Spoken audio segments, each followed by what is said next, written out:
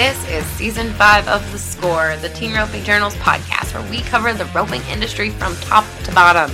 This is where the team roping world talks. We talk through tough subjects, we talk big wins, and we talk real issues affecting the community. I'm your host and editor of the Team Roping Journal, Chelsea Schaefer.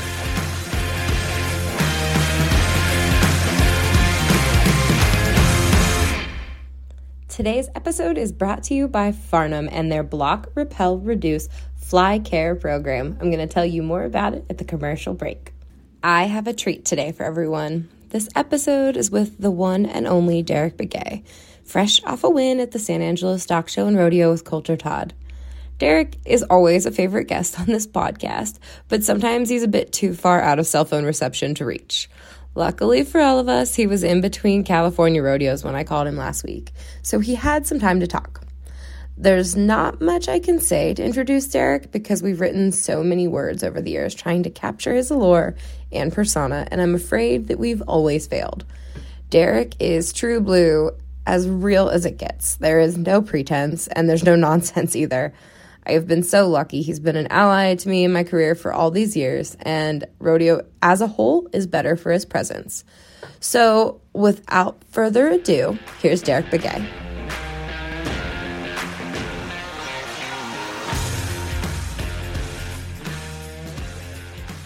Hey, Derrick. It's been, I don't know, when was the last time you were on The Score? Last year? When it first came out. Oh, yeah. We sat in Reno. We sat in Reno and talked outside. It was 22 years ago. 22, it feels like it. It feels like it. What year did you buy your card? How long ago? How long have you been at this? I don't know exactly when I bought my card. It's been a while ago. I bought it and I was healing, just circuit rodeoing. Uh-huh. And then when I actually come to like heading and entering every weekend, It was in 2007 after the Hork Dog, and my first rodeo was Guyman. So Guyman's coming up next week.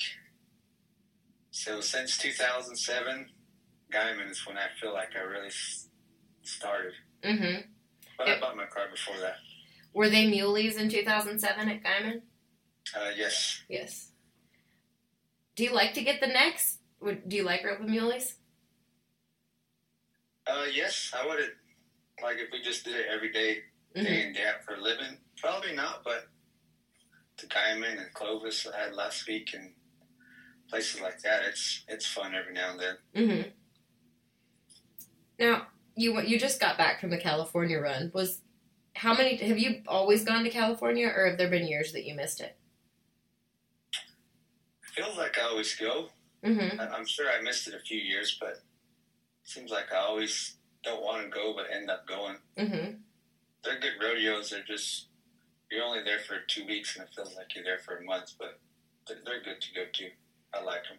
Well, and you darted back to Texas to go to San Angelo, right? How many flights did you have to take back and forth? Just one?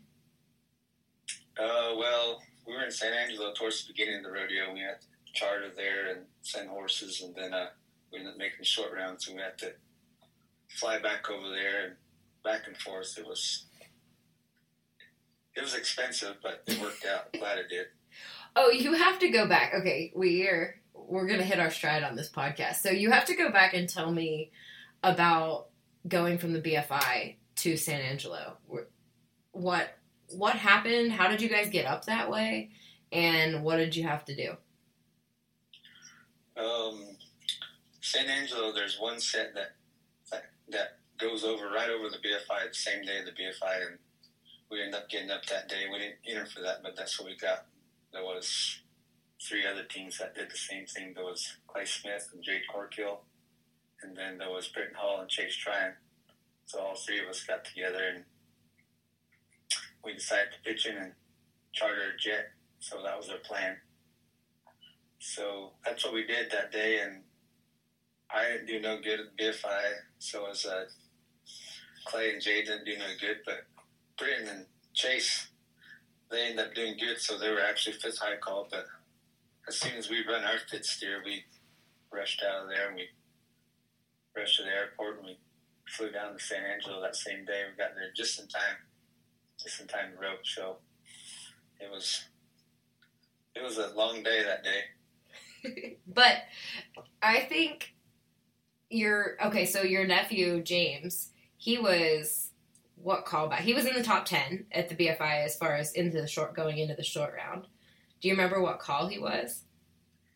No, the fifth round started, and then Clay Smith and Jade roped before we did, so they were waiting for us outside the car. And then as soon as me and Colton ran our fifth steer, we just rode right out of the building, and they're waiting on us. So we jumped in the car and we rushed to the airport. And I never really could keep track. We kind of kept track a little bit before the plane took off, and then the flight was an hour and 10 minutes. So at that time, I didn't know what my nephew JP. I didn't know what high call he was. Mm-hmm. Because the roping was still going on when we left. So the whole time I was thinking, well, I didn't know he made the short round. I know he caught 5. He was doing good. So I think when we left, I think he was maybe 4th high call, maybe, by the time we left. Mm-hmm. Something like that. So anyway, we were up in the air the whole time. We were just thinking, well, I wonder what high call he is, when the short round's going to start, stuff like that. I wanted to watch him. So anyway, so we landed in San Angelo, and as soon as the wheels stopped on that plane, we opened the door and we jumped out. We had a truck waiting there for us, and we jumped in the truck. So by the time we got in the truck, I turned my phone on, and they were on Britton Hall and Chase Tryon. I believe they were like 5th high call or 6th high call. Mm-hmm. And we watched them rope, and we were cheering for them because they were supposed to be with us, but they ended up doing better over there. But so anyway, I guess JP roped right before I turned my phone on. I didn't know that. Mm-hmm.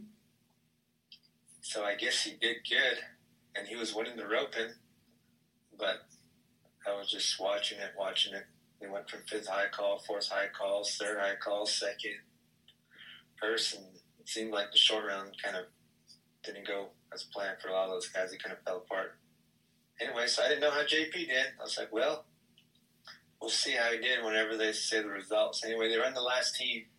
I'm like, okay, these guys are our champions, and second goes to James Arvizo and his partner. That's when I was like, wow. I didn't know that the whole time. So maybe I was kind of glad I didn't watch, because I would have been really nervous.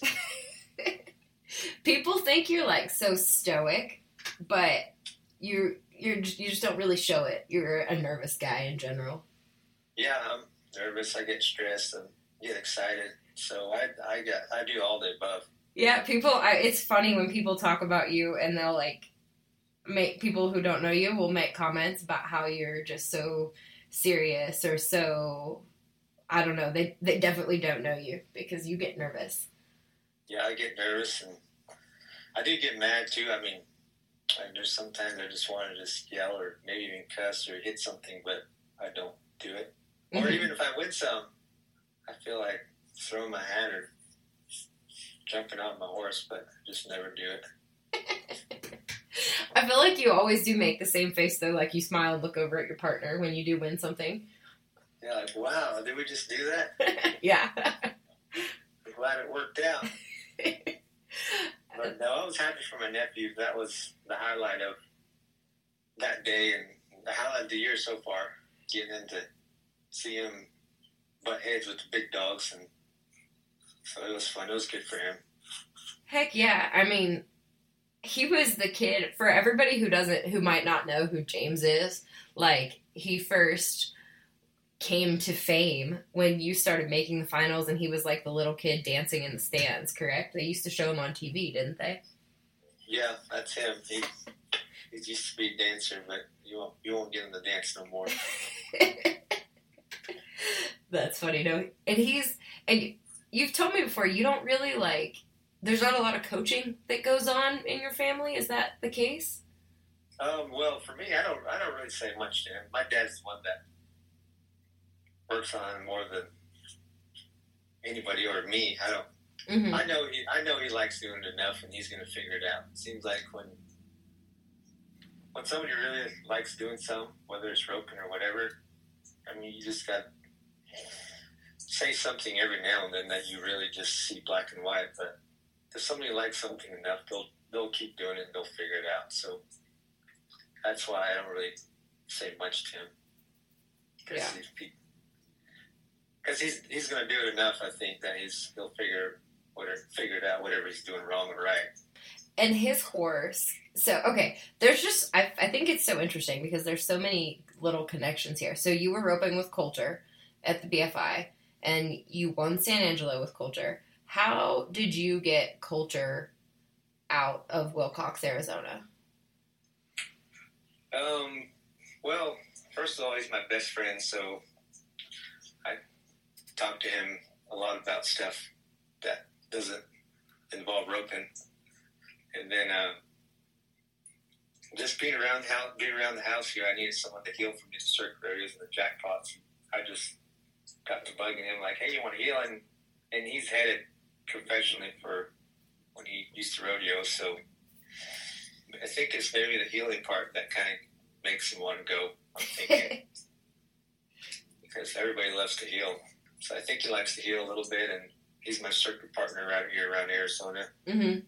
And then I needed a partner for the BFI, so I was like, hey, you want to come up to Guthrie? And he's like, yeah, I'll go up there. His boys are roping, too. His boys are getting old enough now where they want to go to jackpots and stuff, so he's leaving the house a lot more than he used to. Mm-hmm. So I was like, yeah, I'll go. Anyway, St. Angelo's going on at the same time. I mean, we're planning on entering the same day as it, but it was going on at the same time, so I was like, hey, I need a partner at St. Angelo. You want to just go there? I kind of really didn't ask him. I just kind of told him, like, hey, I need a partner there. What want to hear us? He's like, okay. So that was one of those rodeos that was kind of the way over to the way by. So I got him to go to that. Mm-hmm. So anyway, Coulter's my best friend, and he had this little buckskin horse that he kind of started and got going and started to head on and take to the amateur rodeos and ranch horse and pick up broncs and stuff, and pretty good little mare that he had it on. I liked her and stuff. I just never really asked him if he wanted to sell her. So my nephew, he asked him one day to ask a rodeo, and they got together. Anyway, he ended up getting this little buckskin from him. So he got her last winter in December and ended up riding her at the finals, and I got to ride her a little bit this winter, and so he's kind of helping JP kind of figure out this horse, how to ride her, what to do, this and that. Mm-hmm. So anyway, at the BFI, JP's riding this horse that comes from Coulter, and Coulter's my partner. So we were his number one fans. I mean, I was cheering for him. I was kind of more there for him, felt like. And then, obviously, when you get a horse from somebody, you kind of get that connection still. So it was fun getting to rope with Coulter and watching my nephew rope, and my sister and my brother-in-law and Coulter's wife and their family was all there. So it was fun. Even though we didn't do good at BFI, it felt like we did. Yeah, absolutely. I asked Jamie after the BFI, I said, so does that mean you guys are going rodeoing this year? And she said, heck no, not yet. Is that they're keeping James back a little bit? I don't know. They are. They're going to have a hard time. But, yeah, I don't know that. He's going to interrupt sometime. That's fun. That'll be fun. And so that means the buckskin is going to stay in James' trailer and not, are we going to steer Cheyenne or anything for you? Any plans? If it works out, yeah, I'm going to ride it. I'm going to ride her every chance I get, but I hate borrowing a horse. Yeah. Yeah. But no. You won San Angelo on Swagger. So I know you hate talking about horses, but Swagger, I mean, if anybody else owned that horse, there would have been like many documentaries on him already because of how old he is, how much he's won, and other people would have been touting him. You are really not that type. Tell me, though, about why you rode Swagger at San Angelo and what he felt like. He was the only thing I had. I have him, and I have another little bay mare. I sent her to the BFI, and I sent Swagger to San Angelo because that's all I got, and I figured it if there was a place I could ride in this winter, it'd be there. Mm-hmm. The barrier's pretty friendly. The steers were on the slower side, coming left a little bit. So I was like, well, that's sounds like something he'll do good at. So I sent him over there, and he did good. So did he feel? You've been riding him since 2009, right?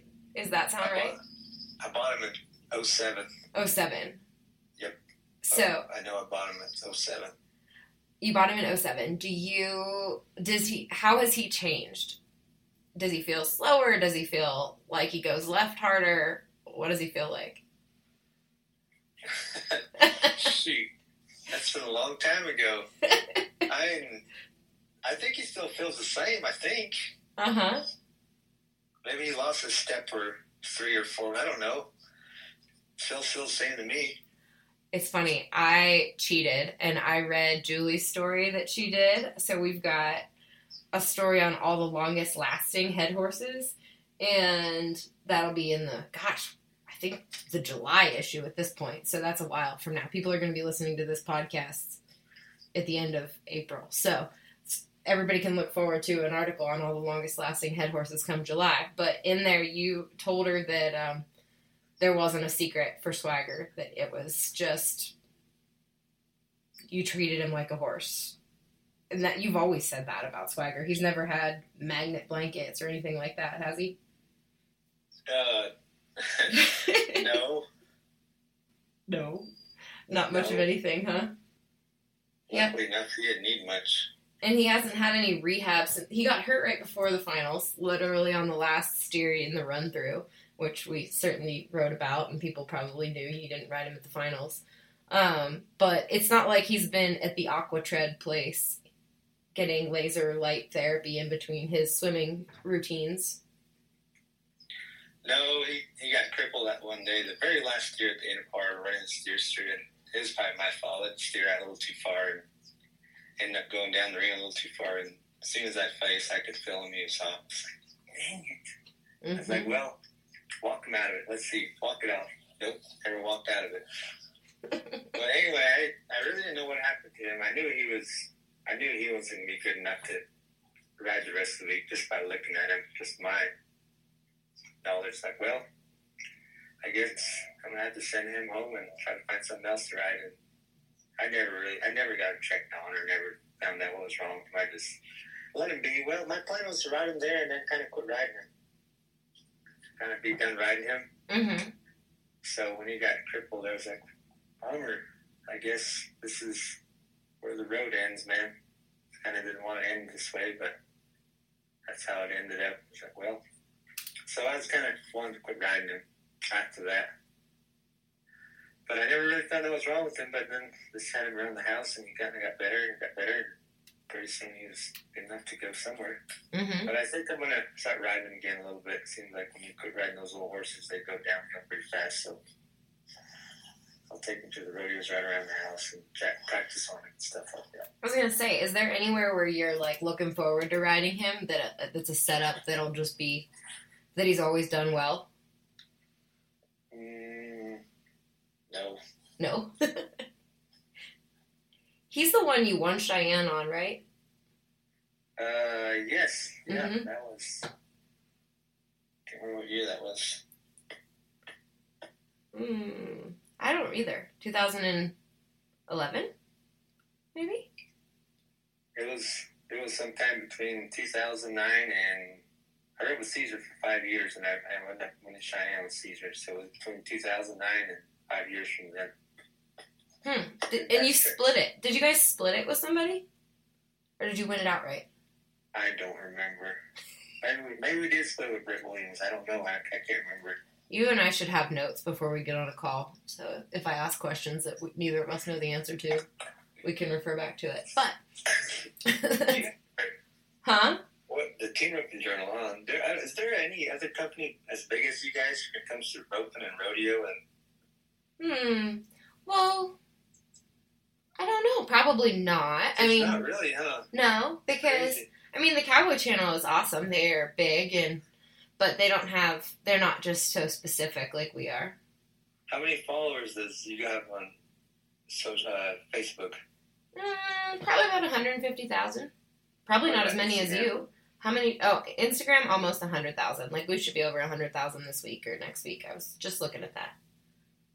How many do you have?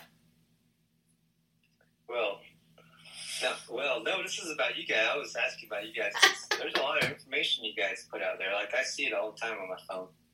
All the news, the stories, and this and that. And probably don't get as many likes as you guys wish, but, I mean, I think everybody looks at it. I do.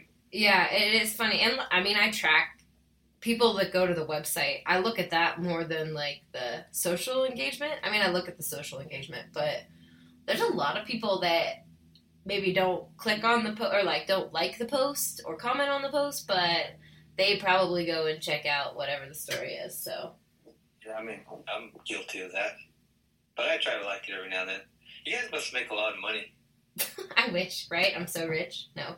Well, it just seems like you guys put out all of this information and news for free, and it's got to pay something. Yeah, it's good business. I mean, we have a lot of great partners who, like, people that believe in, like, covering futurity horses. So they will support our coverage of all the rope horse futurity business, or people who believe in what you guys do, and so they want to sponsor our coverage of what you guys do. It certainly keeps us busy because we have, I mean, just so many different campaigns going at one time, and a team of people now that works on it all, which is good. Well, I think you guys are doing good. I mean, I read the stuff and even listen to the podcast. I'm a fan of Rodeo and roping, so when I do drive down the road or sitting in the parking lot bored or something, I'll click on it, or I'll turn the volume up, or listen to what secrets the other guys are telling us about. If you kind of can learn a lot. Looking at this page and listening to stuff. You can learn the team roper drama. Some of the barrel racers say you guys have worse drama than them, as far as, and they say in barrel racing nobody writes about the drama, whereas we write about what partners are. I mean, I could never write the real stories, but something kind of close, at least. Yeah, well, the drama part, I don't know. I'm a barrel racing fan, too. I like barrel racing. Breakaway. Mm-hmm. I like breakaway. Who doesn't? Well, actually, there's guys that don't like breakaway, unfortunately. Yeah, there's guys that grumble about it, for sure. It's crazy. Mm-hmm. Like, even my friends sometimes. Yeah. It's, You'd be amazed, like, even rodeo committees or even stock contractors are just, like, I don't know why they're like that, but oh well. Yeah, no, and the Breakaway Journal has been really fun. That's like our side gig that we do in our free time, and it's a lot of fun to write about all those girls because they're appreciative, they're engaged. Like, you don't have to try very hard to get a hold of a breakaway roper. Like, they are ready to talk about their event. So it's not like people who get sick of me calling them, asking them about what horse they rode over the weekend or whatever. I agree with that. Yeah. What about when are they gonna have breakaway at the NFR? When are they gonna? I hope this year. I'm kind of sick of talking about it at this point. I mean, I feel like it's time. That's how I'm glad you asked me my opinion on that. I feel like it's time. And you need me to call someone? Yes, make a phone call. To who? I think they need money. I think that's the big thing. So. Money? Yeah, money. I think they got to come up with... That's the worst excuse they could have. I agree. I personally agree. I mean, $1.1 million is what they need to come up with to add it for equal money at the NFR. And I think somebody can come up with $1.1 million. Yeah, that's not much. And they said stalls. One of the things... I did that panel with Jimmy Monroe and Jackie Crawford and Sherry Servey at the NFR during Cowboy Christmas last year, and we sat there and we talked about all the issues kind of facing women in rodeo. And that was they said there's not enough stalls at the Thomas and Mack, or not enough room for stalls at the Thomas and Mack, plus room for breakaway calves. Those were some of the logistical concerns, which in my opinion, I think surely we can figure that out. I think that sounds like something we can solve. Even I can figure that one out. I know. So that's why when you say, like, that's why I'm like, I'm almost done talking about it, because I feel like all of the real opposition to it isn't, like, it's not worth talking about. We can just figure that stuff out. It's time to act. I think the money part shouldn't be excuse to stalls or just room-wise. It shouldn't be a problem. I think those are just excuses, but I think the main reason is the people that are in charge just flat out just don't like breakaway. That's the main thing, I think. Mm-hmm. That's it. Yep. I don't think you're 100% wrong there. I think there is a resistance for the sake of it at some parts of it. So I am ready for the breakaway to be added. It would be fun. Like, it would be really explosive in the Thomas and Mack. It would be exciting for the fans. And I think everybody would watch it. You guys, you'd come to the fence, or I guess you can't really come to the fence in the Thomas and Mack, but you'd come over to watch it somehow. Yep. Sit down in the press room next to me to watch it at least. Well, hopefully this will be old news by the time by the time December comes around. I know. I keep thinking that, but then it's like September by the time we really have an answer. So hopefully December we're all watching Breakaway in the Thomas and Mack. Speaking of December, do you have any rodeo plans for the summer yet? I mean, we said there's a chance you'll put Keita in the trailer to go to Cheyenne or some of those bigger things. Do we know who will be in the box to the right of you? No, I don't know. I don't have a horse good enough to go, or I don't have a horse good enough to call someone and ask if they want a rodeo, but I'm going to play around a little bit. I'll go to some here and there. I think you've told me that I don't have a horse good enough excuse for how many years now? Oh, well, yeah, but now I'm serious now. Okay. Before it just felt that way. Now I know it is that way. So I don't know that. Yeah? To be announced. Well, wait. I hope I'm your first phone call to tell so that we can write that partner drama story whenever it happens. Yeah, I like rodeo. I like going. I hate leaving the house and I hate driving on the road, but I like entering and being there. Mm-hmm. Bugs bite, literally. And repeat after me, there is no single solution that will completely banish every pest. It's just not that easy. Fortunately, our friends at Farnam have discovered an effective way to fight flies on all fronts. You need to build an effective no-fly zone. What this means is using different products for different scenarios. With Farnam's 3-stage approach of block, repel, reduce, you can protect your horse, your stable, and yourself from these annoying, filthy, and often disease-carrying insects and bugs. To learn more and start your own no-fly zone, go to farnam.com. That's Farnam, FARNAM.com. And download a free copy of the Horse Owner's Guide to Creating Your Own No-Fly Zone. Again, that's FARNAM.com. Farnam, our partner in fly control. Oh, you know what? I asked you a question the other day that I don't want to not ask on this podcast. It was about, we're talking about horses now, and this was just when we were visiting.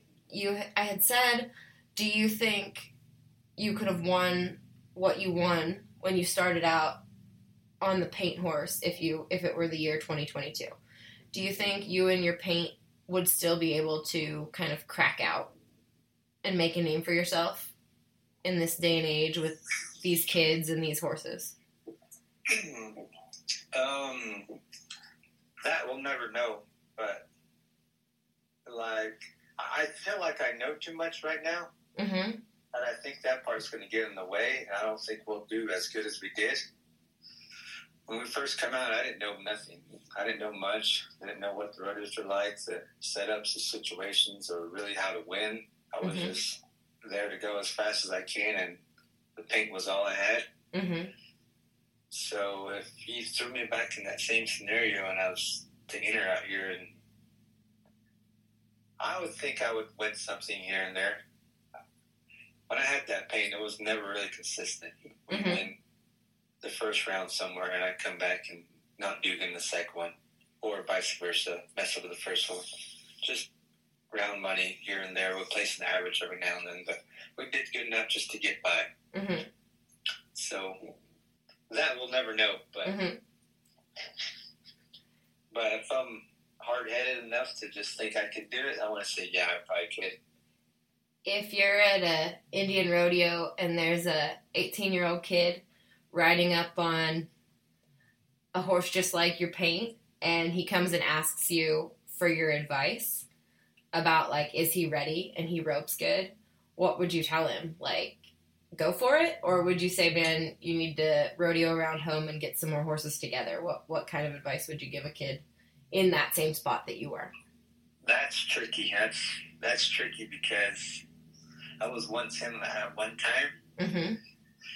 And you have to go. You have to enter. You have to go. Even though you get your butt kicked, you still have to, because you have to figure it out. And nowadays, it seems like I don't know if it was as expensive as it was when I was going, but it sure is expensive now. But so I have to be the guy and say, yeah, you might have to. You're just gonna have to figure it out, and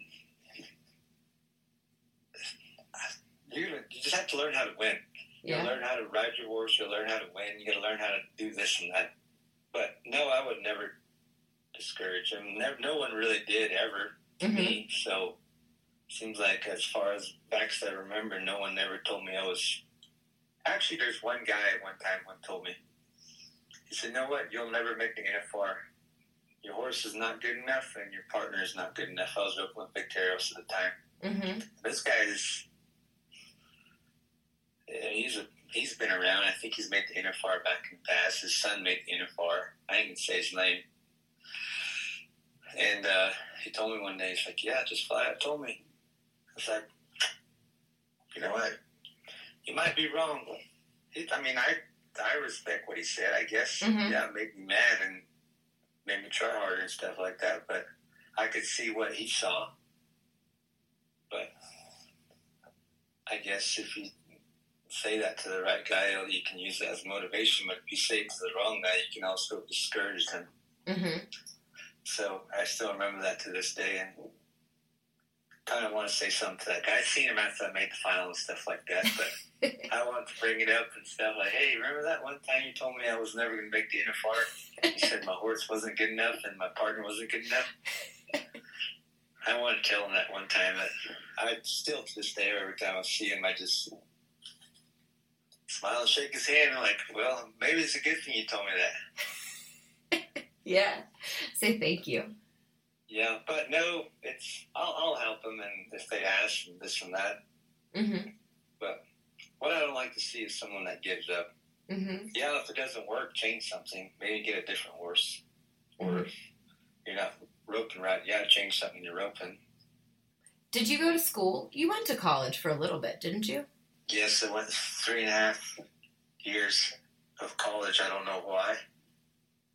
I graduated high school, and it's like, well, now what? And everybody always said, well, if you're going to rodeo, you better go to school first. That way you'll always have something to fall back on. Rodeo's never always going to be there. What about life after rodeo? This and that. And then at the time, everybody was saying, it felt like that's the thing to do. Feel like you go through all of school and get to high school, and then you have to go to college and get a degree, and I felt like that was the perfect life. That's what you're supposed to do. And if you didn't do that, it was a fail. That's what it felt like at that time. So I was like, well, I better put roping aside for a while and better go to college. Didn't even know why I was going, but I enrolled, went to 3.5 years of college, and I was like, finally, I was like, well, I guess I'm going to have to do something different now. And what was your major? To this day, I don't know why I went. I'm a fan of college if you know that you need it and you know what you want to do. But if you don't, I'm not a fan of it also. Did you have a bunch of different majors, or did you stick with one because it didn't actually matter? I got an associate's in industrial arts, so just like welding. Welding, yeah. Just construction and stuff like that. Mm-hmm. So, who knows? I might use it someday, but... I mean, I think you do use it. You're welding every time I see you doing anything other than rodeo.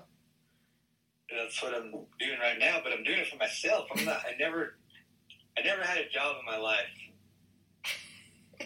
So, I don't know why I went to college, and I guess people that are listening, if you know what you're going to do in life and it involves college and you have to go to college, then do it. But if you don't, take a second to think about it a little bit, because I don't know. I think it's real important to know what you want to do, mm-hmm. and just keep trying to do whatever you got to do to get to that point. Like, I guess if you want to be a doctor, yeah, there's no way other around. You have to go to college. Yeah. But I think if you want to do a trade, or it's just kind of who you know, and if you're a good worker, someone's going to hire you no matter what. You have a college degree or not. If you can show up to work every day, work hard, and you're non-replaceable, and they like you, it doesn't matter if you go to college or not. Even in some of the big office jobs, I think it's that way. It's that way in what I do. I mean, there's certainly a lot you can learn in college, but if you don't, I've also had people that have 4-year degrees, master's degrees that, that can't do the work, that didn't use that time wisely. So. Yeah, there's something about somebody that's just a good worker. Like, when you hire them, they're there. You can depend on them. You can trust them with anything you got. Mm-hmm. Just, those are the kind of people that seem like employers are looking for. Yeah, and you can work yourself up the ladder so fast if you're that way. Yep. And they never even ask you for a college degree or a background check, or those are the kind of jobs I like. Yeah. The girl who, I have a girl who exercises my horses every day because I sit here and talk to you guys all day. And she comes and she's in the National Guard, I think. And she goes to National Guard training every day, and she goes to her college classes in the morning, and then she works here all afternoon. And I mean, if you tell her, hey, go catch those horses, I have to worm. I need them all wormed. She'll go catch all the horses in the farthest pastures away and tie them all up perfect. Like, she's the best help. My husband always jokes he wishes he could find as good a help as I have, because I would hire her to do anything. I would hire her to come work for the magazine because she busts her butt and just is that way. And I don't know what makes people that way or doesn't make them that way. Yeah, no, they're those kind of people. They're hard to come by. Mm-hmm. They're hard to come by. I read something one time. It said something like, I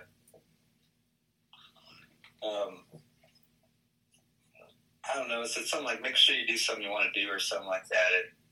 Like, if you have don't kill yourself every day to try to get the job that you want, and if you drop dead one day and those guys just replace you in 2 weeks, mm-hmm. you want to be a person where you can't be replaced. Like, learn a certain trade, like have a certain talent that not very many people have, and find out something that you can do. You can work for that person that you have this special talent, whatever it is, and then you can go a long ways with that. Yep. Seems like a lot of people nowadays just have the regular, go to school, I want this job, and all of a sudden, like I said, if you just drop dead one day and those employers like, well, the next person in line. Mm-hmm. Like, so, yeah, but stay in school, I guess. I mean, I always heard that my whole life, but that could be tricky. Okay, I have to ask. I'm probably going to get bashed on now. No, I don't think so. I think you were honest. I have to ask. It's funny. You're not just one person has said, well, everybody thinks Begay is like the ultimate American cowboy, but until he started a rodeo, he was like, wore baggy shorts and chains and did not dress like you dress now. When you were in college, did you dress like a baller? Chains? Yeah, that's what they said. You wore like gold chains. Someone said I wear gold chains? Yes. I never wore a gold chain ever. Silver chains? Nope. And not even silver chains. And I never even wore anything. I never wore, what do you call those shortcuts or shorties or cutoffs or whatever? I think like basketball shorts. My whole life other than when I was swimming. So at night, so when I sleep, my pajamas are long. That's funny. That was the rumor that you were. I'll take it. I like it. I mean, that's one thing about rumors is they could say, well, I mean, that's different. But yeah, I'll take it. I mean, heck, if it makes me cooler, yeah, I'll do it. That you were a baller before you were a cowboy? I've heard a song like that one time. Does it say something like, I'm a baller? I don't know, maybe. I think so. But I don't know if I don't think the lyrics go, I was a baller before I was a cowboy. I don't think those are actual lyrics, but we could suggest it. Maybe Cody Johnson will sing it someday. Yeah, no, I'll take the role in that, but I don't think so. No, not true. False. That's a false narrative. Got it. Okay. We said we were going to go 25 minutes. We are at 40 minutes. Wow. Look at us. I know, we could have part 1 and part 2. Sorry for whoever's listening. No, I think your episode has like a very high retention rate the last time because it tracks that on the internet, how long people listen. And yes, you were in the 85 percentile, which is very high for a podcast. That means people just... Let's give them something to talk about that they missed out on this last 2 minutes. Okay, Derrick. Well, where is the next place that people are going to see you? Did you enter Guyman? Yes, I entered Guyman. It's a week and a half from this day of this podcast. It's funny. I actually thought Guyman was going to be 2 days from today. Mm-hmm. So I was planning on going and this and that. I planned my schedule, whatever. Anyway, I planned a week early. So yesterday I was at a rodeo over the weekend. And I was talking to Eric Rogers, talking about making plans of going over there together. And I said, yeah, I'll meet you over there on whatever, Tuesday or this and that, we'll leave. And then he's like, okay, or this, that. And it was still going as planned. And I was a week early, and he knew exactly when it was and this and that.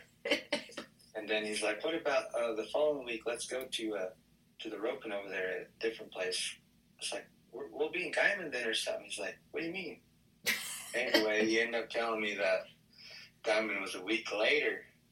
I would have, just imagine if I would have left the house Tuesday morning really early, got all the way to Guyman Tuesday night, and no one was there. You almost would have had to go jackpotting in Texas, like your worst nightmare. Yeah. Anyway. But yeah, Guyman in a couple weeks. Yeah. Go there and see if I can catch 3 muleys. And then after that, I don't know what's going to happen. I don't know. From there on, it seems like that it takes a big break until Reno. Well, and now they're going to have, this will be the last Reno Open on the same day as the BFI would have been.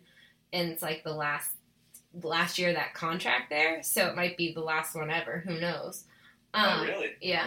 It's the Resistol Reno Open this year. So are you going to try, either way, like, is that something that Coulter would come to you with? Or come with you too? I'm sure he'll go there. If not, I'll make him. I like Reno. I like to go to that roping, and I like to go to the rodeo. Do you have Kita booked to go to Guyman?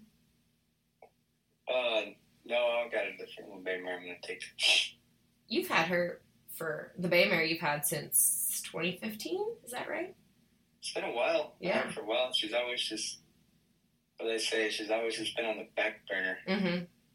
Now she's on the front burner. Where does she need to improve? Is she going to ever be like what you want, or is she just what you got? No, she's set in stone now, I believe. Mm-hmm. She don't leave the box that smooth. Mm-hmm. She could score better. She's okay in the field. Mm-hmm. But she don't score good enough, and she don't leave the box smooth enough. That's the main reason I don't like her. Other than that, I can get by with her. She's the one you won the title fights on, but she did not leave the box smooth when you won that. That was like 2 years ago. Yeah, see, even you can see it. I have a picture. No, I have a picture. That's all. The reason I know that is because I distinctly... You can tell that for 1,000 words. I distinctly remember because she I remember how she looked in the box. I don't mean that your horse is no good. That isn't what I'm implying. No, I understand. I'm just being honest. I guess that. Yeah, I wish I could find a good one, but they're hard to find. And then if you do find one, they cost some money. Mm-hmm. Do you have like a limit of what you would spend on one? If you found one? Yeah, I think $250,000 is my limit. Is it? Okay. No, I don't have a limit. I have a limit. I don't have one. Range, I don't have an exact limit. It's not high, I tell you that. I got it. All right. Well, on that note that you don't want to spend money on horses, I guess we can end this podcast, Derrick. Cheapskate, huh? Yeah, cheap sucker. Let's see. Well, thank you so much for 51 minutes and 52 seconds of your time today. It is absolutely the delight of my career that we get to do these, Derrick, and I'm not kidding. So. Well, thanks. I like not listening to myself, but I like listening to the other podcasts too. They're going down the road. I probably listen to every one you got so far, so I'm a fan. I enjoy them. I'm not going to listen to mine, but... I don't listen to mine. I mean, not that I'm ever on anybody's podcast, but I don't really re-listen to my own voice. It's hard to listen to. It used to be a lot harder when I first started, as Synergy, I think, pointed out that I used to sound really grumpy on these podcasts. So sorry to everybody who listened to the first years. I'm getting better, maybe. No, you're doing good. I'm glad you guys do what you do, and even the other podcasts that involve ropers and riders and stuff like that. I'd listen to all the Western-related stuff. Oh, and we're going to see you, so everybody that's listening knows. We will... Gabby will be heading down with our videographer to Window Rock to go to the Warriors and Rodeo clinic that you and Eric and Aaron are doing, and that is for Native American veterans and first responders, I believe. Is that correct? Yes. Eric, he's the man in charge of that. He just called me one day and said, "Hey, I'm putting on a roping school over here. Can you help me?" Roping school? No, I can't do that. He's like, "Well, it's for the veterans of the Navajo Res." Like, well, all right, I'll do it. So I'll go there and try to do my best. Well, I am. But yeah, it is a good cause. It was a no-brainer once he said where it was at and what it was for. Yeah, and we're going to be there too because it's one of those things that we want to certainly be helpful and involved with and make sure people know about the cause, because it seems like it'll be a good place to get you three together teaching roping, which is rare because Aaron is kind of like you in that he doesn't really like to talk about roping too much. You can get Rogers to talk about it, but it'll be interesting to see you three together teaching. We'll be standing behind Eric. Yeah. What do you want to dummy at, Eric? What rope do you want? Eric is polished, man. He is a polished guy these days. I'm always impressed. Yeah, when you take his hat back, set his hat back a little bit. Don't say that. Hairline is getting polished. His forehead is polished. Eric, I'm sorry. He's the man. He won the time event the other day. Like he's the big dog in our group. I don't know. I think he certainly is the big dog on the in the books right now, for sure. But it seems like they I don't know. If the three of you walk into a convenience store together in Tuba City, who do they go to for autographs first? Virginia, that's where he's from. Well, okay, Tuba City was a bad example. I said that wrong because that's where he's from. If you like Derrick, who are you? Not Tuba City. Okay, if the three of you walk into a convenience store in Window Rock, whose autograph do they want first? I don't know that. Yours. If we look at, and honestly, I was just looking at this. I'm going to tell you this on the podcast so people can know this. I was looking at the top performing articles since 2013 on our website. And the number one performing article is the one about your grand entry horse. Really? Yep.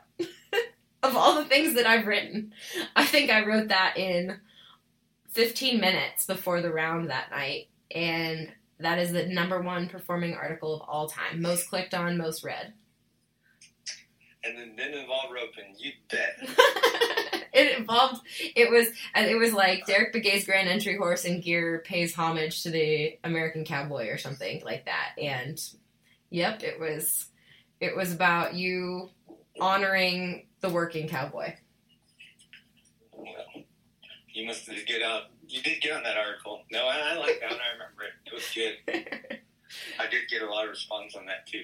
That was wild. Yep. No. So that's why I say if you guys walked into a convenience store, they would ask you for your autograph first. But also, you're the oldest, so. Yeah, there you go. All right, Derrick. Thank you so much for your time, sir. Thank you. Bye. See you. Okay, before we go, I'm going to tell you a little bit more about our sponsors at Farnham, and I'm going to explain the BRR. Block means to use a fly mask to create a physical barrier to protect your horse's eyes and face. And depending on where you live and what type of insect pests you are up against, Farnham also offers super mask styles to protect your ears from biting flies, gnats, and those disgusting blood-sucking ticks too. The first R in BRR is repel. Farnham has lots of options here to take control of your horse's health. What's your preference? A long-lasting fly spray like Endure? A botanical option like Equisect made with organically grown chrysanthemums? Or spot treatments such as Equispot, which is a terrific tick repellent? Whatever weapon you choose to keep pests off your horse's body, use it regularly and read the label so that you apply it correctly and get the most bang for your buck. Reduce is the last R in the BRR program. This part is cool. Farnham has a pelleted product that you feed to your horse to stop flies from forming. All the action takes place in the manure of the horse. The horse just acts as the mixing vat. An insect growth regulator in Simplify breaks the fly life cycle by preventing larvae from developing into mature adults. It's safe and simple and one of the best ways to reduce unwanted flies for a happier horse and home.